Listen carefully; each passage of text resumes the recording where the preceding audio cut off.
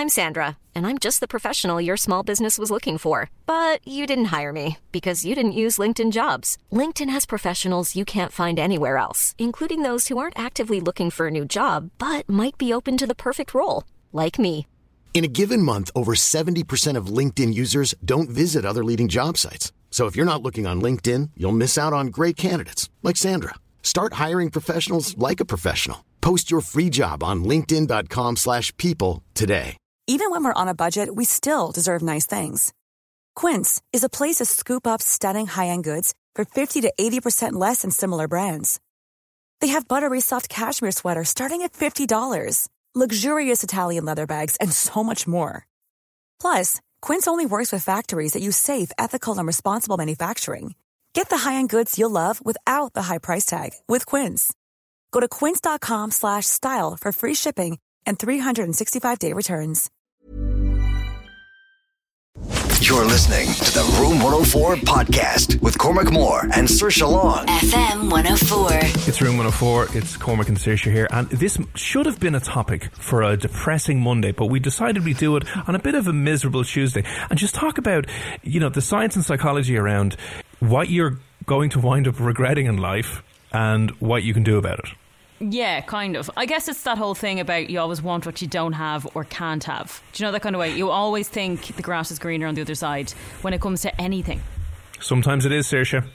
Sometimes it is, but a lot of times we forget what we have achieved or what we have done, or, that we actually live a pretty decent life for the most part. Yeah, for the most part. And I think maybe social media and everything else is making you feel as if you're missing out and feel as if you're not achieving as much as you could be. And it just makes probably amplifies the feeling all that worse and makes it all that more impactful anyway. But listen, someone who was actually gone into the depths of research on this and looked into why we regret things, how we regret things, and maybe what we can do about it from the University of Cornell. He's a professor of psychology over there, and we're delighted to have him join us on the show this evening. Professor Tom Gilovich, how are you, sir? I'm good.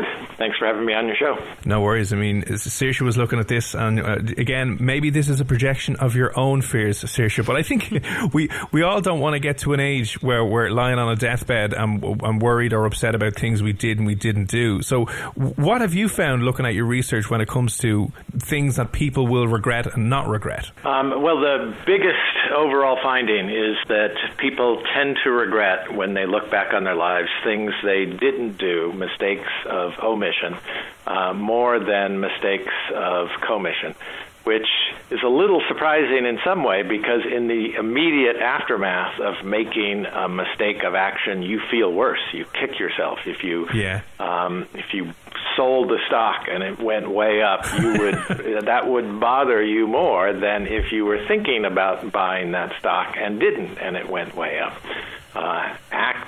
Mistakes of action hurt more than mistakes of inaction right away. But as time passes, you come to grips with those mistakes of action better, and what's left gnawing at you are the things you didn't do. Yeah, you often think, I didn't do this, but that led me to something better. Right. When you make a mistake of action, things happen, you know what they are, and hopefully they're relatively finite. When you don't do something, you imagine all the great things that could have happened if you had done that, and your imagination could get the better of you. You could imagine all sorts of great things. Oh, if only I had married this person. You idealize that person, and you imagine a much better life than you might actually have had with that person. But obviously sometimes you would be correct. Maybe you had a terrible relationship. Maybe they were very good looking. 10 years. Yeah, no, and that's actually the relationship one is a perfect example of this, that when people marry the wrong person, they will often say one of the ways that they're able to achieve peace with it is, oh yeah, he was a jerk, but if I hadn't married him, I wouldn't have these great kids. And so you think of these silver linings for mistakes of action. There's many fewer of those for mistakes of inaction, and that gives inaction, again, it makes it stay with you longer and gnaw at you more deeply as your life goes on. I think there Yeah, I mean, you probably get to a stage, we're so busy on a day-to-day basis that very few people maybe take the time to maybe sit back and kind of go, am I doing what I want to do here, or what would I really love to do that I'm not getting around to doing it? Because he said maybe you do have a crazy job or crazy pressures, and you never get a chance to pull yourself out of your day-to-day and kind of figure out, am I heading in a long-term right direction here? So I can see why maybe if you're retired and you have a lot of time to sit around and ponder these things, that you're like, my God, why did I bother with that horrible, horrific boss for the last 15 years of my life? I should have done X, Y, and Z. So in understanding this research, so it's the things you're not doing that are going to really annoy you at the end of your life and look back and regret it, as opposed to the mistakes that you do make. Because I suppose you can learn from some of those mistakes, and at least you did it and you moved forward in some way, shape or form.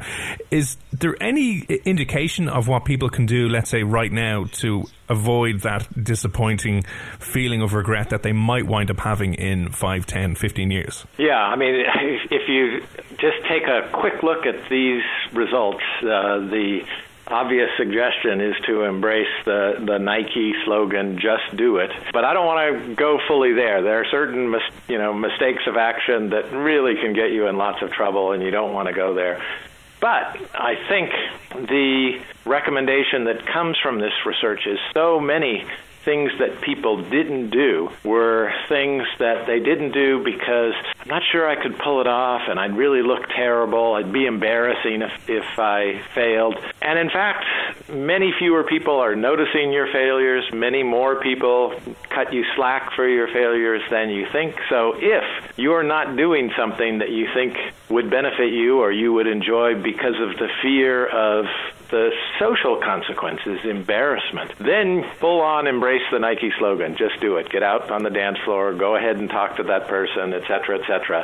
And if you fail, it's not going to be as disastrous as you think. They had to do like a survey on a few different studies. What did you actually find off the back of that? Well, we've tried to cover this comprehensively, and so there are a number of different surveys. One of the ones, more recent ones, that I think is telling and speaks to one of your introductory comments that, oh yeah, because of social media we feel terrible about ourselves. And social media could accentuate the problem, but actually we don't need Facebook to feel miserable. That is to say, who do we compare ourselves with in our own minds, even when we aren't looking at Facebook? That if you sort of think, do I have a rich enough social life? Let me think of other people. What comes to mind are extremely social people, that the nature of some categories are represented not by their average members, but by the most extreme members. So I asked you, think of a time that you missed a train. You wouldn't think of, hopefully you haven't missed your train very many times, but you wouldn't think of the average time. You'd think of the worst time, because missing a train is about annoyance and inconvenience, so you'd think of the most annoying. And when we think about our social lives, we naturally compare ourselves to the most social people we know, and we're deficient, whether we're on Facebook or not. We think that we come up short. I couldn't believe that, like the study that you'd done, 76% of people said that it wasn't fulfilling their self-ideals or ideas. Yeah, and we tend to get that with respect to the difference between action and inaction, a 3-to-1 margin in favor of more pronounced regrets of inaction, and the same thing, roughly the same when it comes to regrets of falling short of your ideal versus falling short of your ought self, what you should do. Just, obviously you mentioned when it comes to, let's say, the fear of embarrassment or the fear of what other people might think about you, and that you could kind of maybe dismiss that and to just kind of use Nike slogan and just go and do it. Obviously, there is times when you wouldn't advise people to just go and do it and maybe throw everything away. What are the other situations where you'd be a little bit more, you suggest people be maybe slightly more cautious before they decide to leave their wife and kids and run away with the secretary, for example? Yeah, I think, think about the things that lead to bankruptcies, to divorces, to prison sentences. Then it's just way too glib to think of the just do it idea. That's why I want to pull back to, look, if it's really just about how would this look to other people, it's not going to end in divorce, it's not going to end in prison time, it's not going to end in bankruptcy. I think we need extra courage to talk to people. People interestingly, although the most frequent social thing we do is talk to other people, if you do surveys, people are very confident drivers, very confident leaders, very confident at their work. They are not overconfident when it comes to conversation. And so a lot of people shortchange themselves, have less rich social lives because they're, I could strike up a conversation and there would be awkward silence. Well, you'll get through the awkward silence and it may not happen and you may profit from the connection that you make. Is this all kind of stemming from like birth, basically, where we learn these behaviours from very young ages, or are some people just more susceptible to kind of negative thinking? Young kids can be kind of brutal, and we file away those traumatic experiences as you get older. People are more charitable, and the social failures that you have really aren't as big. People are much more charitable. First of all, people are preoccupied with their own lives. They're less likely to notice if you're having a bad hair day, if your clothes don't match, if you're a little awkward in conversation. People are worried about what they're going to say and worried about their contributions to it. So people are less likely to notice, and we've all been there. We've all had these different mishaps and periods of social awkwardness, and we cut one another slack in the same way that, 13 and 14-year-olds may not. I think as well at a younger age, you're so consumed with the intensity of life, and that every decision you make on a daily basis is like things like, your school exams or whatever, you might see them as being so definitive and final and all-encompassing that you don't get perspective, and you might get that with a little bit more age. So when you talked about obviously people having regrets in life, comparing themselves to what their sense of self, their sense of ideal, what they hope to strive for, and then obviously what they thought they should have done, their ought to, as you said, their duties and their obligations and stuff. And I know you've categorized them in those areas, and also with things like taking action versus not taking action, and not making decisions are more regretful over the long term. Did you look into any particular category of life? Like, did you notice that people regret more over, let's say, work-life balance or money, or was there any specific categories that kind of tended to be what most people regretted? There weren't any real surprises there. The biggest regrets are in the biggest areas of life, regrets around schooling, regrets around finances, regrets around careers and relationships. Those dominate everything. And, highlighting one of your introductory comments, unfortunately, there's, two sides to every coin. And so you get a lot of people who will say, oh, I regret that I spent so much time at work, I neglected my kids. And for every person who says that, you have a lot of people saying, oh, I didn't take my career seriously enough and didn't spend enough time at the office. So it's getting life right is a challenge. It's walking on that razor's edge, and go a little too much in one direction, you're going to worry about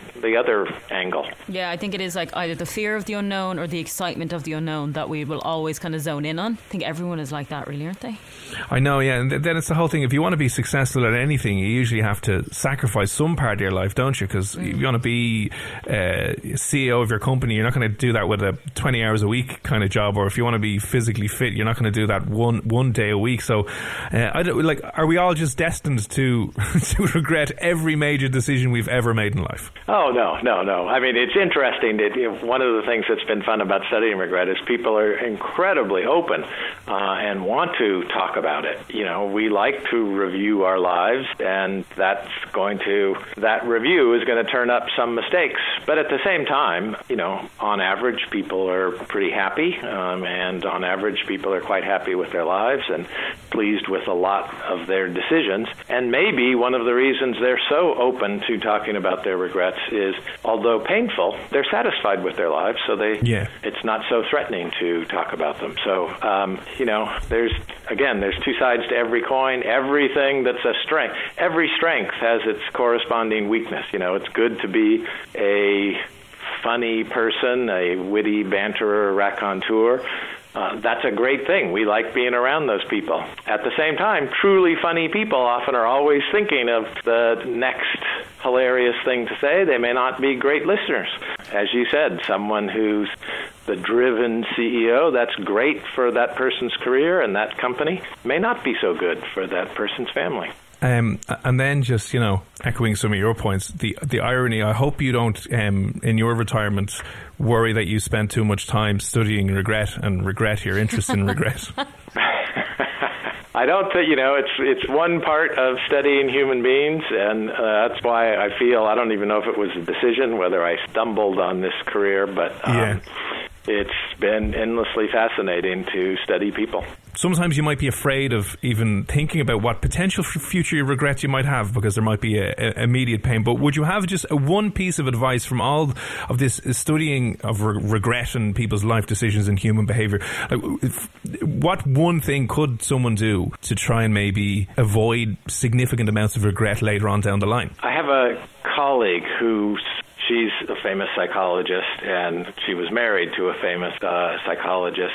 And when he died, she said that a number of people said to her, I didn't know whether to reach out. I didn't want to remind you. I didn't know if you were in that space. And her direction to everyone, she wrote about this, is always do it. Reach out to people. They're grieving. If they don't want to hear it, they'll tell you, and they'll appreciate the sentiment. So a lot of the things that produce regrets of inaction, that might be awkward. I might not say it exactly right.